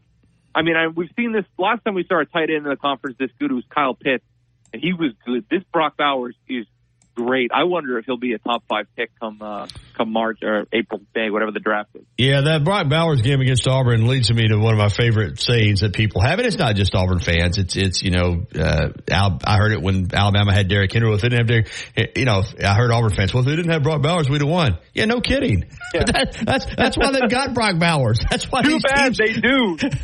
That's why these teams recruit these kind of guys, man. Yeah, if the 90s Bulls didn't have Michael Jordan, they might have been a fringe playoff team. Yeah, I mean, that's the way it works. When you have a great player, it separates you from your competition. And, you know, so, I mean, I get it because Auburn would have won the game if Georgia didn't have Brock Bowers. But unfortunately, they do for Auburn and everybody else that plays him because you're right, he's phenomenal. Yeah, it's a fantastic year. I'm with you. I think there's a lot of teams, and I'm not discounting Michigan. I still can't figure out, even with the officiating, how they lost to TCU last year. But they are a serious contender. I think Florida State is. Man, you have to look at Oklahoma, what they were able to do beating Texas and this matchup this weekend between Washington and Oregon. The winner there is a serious candidate. I think Penn State's a dark horse. Can I give you one more team? Yeah. One more team that I think should be taken seriously, and people just got to see them on the national stage for really the first time last week. But the job that Jeff Brom has done at Louisville. Unbeaten. I mean, yeah. If they played Florida State on a neutral field right now, like they very well might in the ACC championship game, I think there's a chance that they'd be favorites. I mean, they brought in, I think next to Dion, they brought in any more transfers than any Power 5 team. And, I mean, they didn't just beat Notre Dame on that national televised game. They ragdolled them at the end. They were basically partying it up for the final quarter of that game. Now, I'm not telling you Louisville's going to the playoff. I'm just telling you, if you're watching that ACC where Clemson has fallen off and Florida State isn't looking all that convincingly in most of their victories this year, pay close attention to that Louisville team, because with Miami with a loss in the conference now, and with UNC about to play Miami, that Louisville team might just whistle their way into the ACC championship game. And if they win that, good luck keeping them out. Oh yeah, they're undefeated and they win the ACC. They're going to go. I mean, unless we have a bunch of undefeated teams, and this will start working itself out here in the second half of the season. So we probably won't. Teams are going to cannibalize. Yeah. Finally, big game Tuesday night at Jacksonville State. You were there. What Rich Rod's doing there with this program is phenomenal. And I mean, to move up into Conference USA this year, you're not even eligible for the conference championship, and you went into that game unbeaten in the league, and 10-10 at half. I guess just quarterback issues with injuries for JSU and the fact that Liberty's really good. It got away from them there in the second half, 31-13, but it looked like that was a electric night over there in Calhoun County. Yeah, the being on the field pregame for that, seeing the field Burgess Snowfield fill-up. It was a really cool atmosphere. It was the first time I had ever covered a game out there at Jacksonville State. But ultimately, 2 weeks in a row now, they had to overcome double-digit point deficits. And then when Liberty comes in, Liberty's the class of Conference USA this year. Caden Salter, I believe, will be a pro, their quarterback over at Liberty.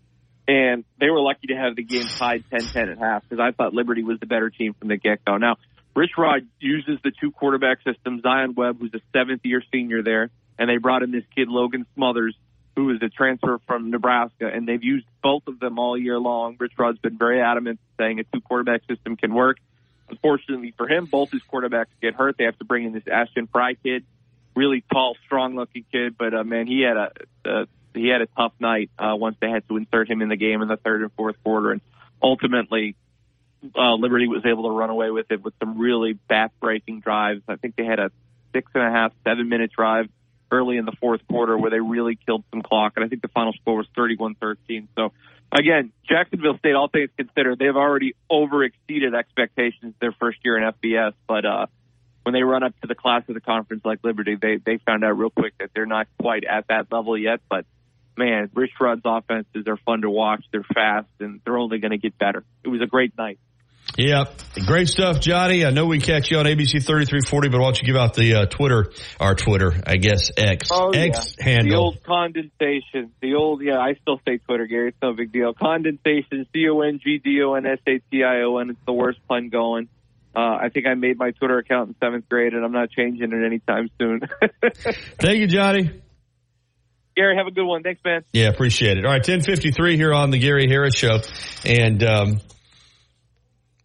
let me mention to you my friends over at Innisfree. And I know Fridays at the Free with Matt and Lars, they're there live. But I went in the other day for the meat and three. Hadn't had it in a while. Lucky to catch my favorite Mexican lasagna on the menu this week. Absolutely delicious.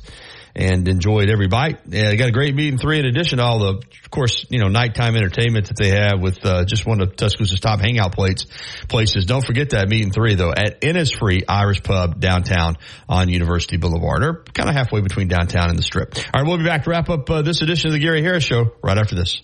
Catch Christian and Corey Miller every weekday here on Tide 100.9. Tomorrow, coming up on the Miller's Edge, we'll continue to give you the keys to the game. We'll break down Arkansas coming here for homecoming to take on the Tide. We'll break that down. Plus, we love to take it to the people, 205-342-9904. What say you? Will the Tide keep it rolling? That's tomorrow on the Miller's Edge. Tune in 11 to noon to hear Christian and Corey Miller break down everything from college to the pros on Tide 100.9, the home of Alabama sports. As much as Innisfree has evolved, it will always be that place to escape and have a good time. Whether it's for a game day weekend, to reminisce on college days, or to create new memories, if you're looking for a good time, there's only one thing to do. Head to the Free at 1925 University Boulevard. And don't forget about the Lucky Lunch Meat and Three special. Monday through Friday from 11 a.m. until 2 p.m., get a meat and three vegetables for just $8.49. Or for a lighter appetite, try the Lucky Lunch soup, salad, or sandwich combo. I'll see you at the Free. Tide 100.9 Tuscaloosa weather. The sky mostly cloudy today, although we might see a few intervals of sunshine this afternoon, the high 72. Tonight and tomorrow, mostly cloudy with a chance of widely scattered showers. The low tonight 60, the high tomorrow at 73. I'm James Spann on the ABC 3340 Weather Center on Tide 100.9. It's 65 degrees in Tuscaloosa. Alabama fans are all over the world, and we are too. Download the Tide 100.9 app right now in the App Store and Google Play, and take the Crimson Tide everywhere you go.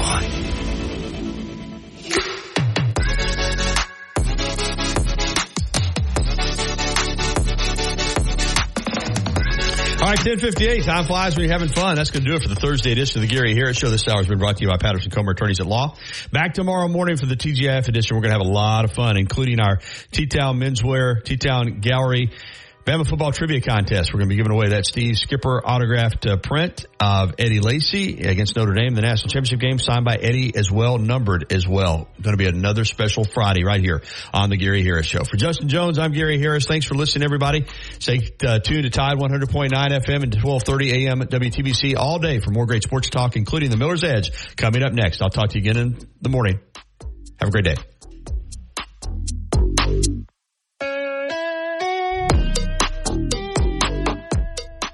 Thank you for listening to the Gary Harris Show on your home for Alabama sports. Tide 100.9 and streaming on the Tide 100.9 app.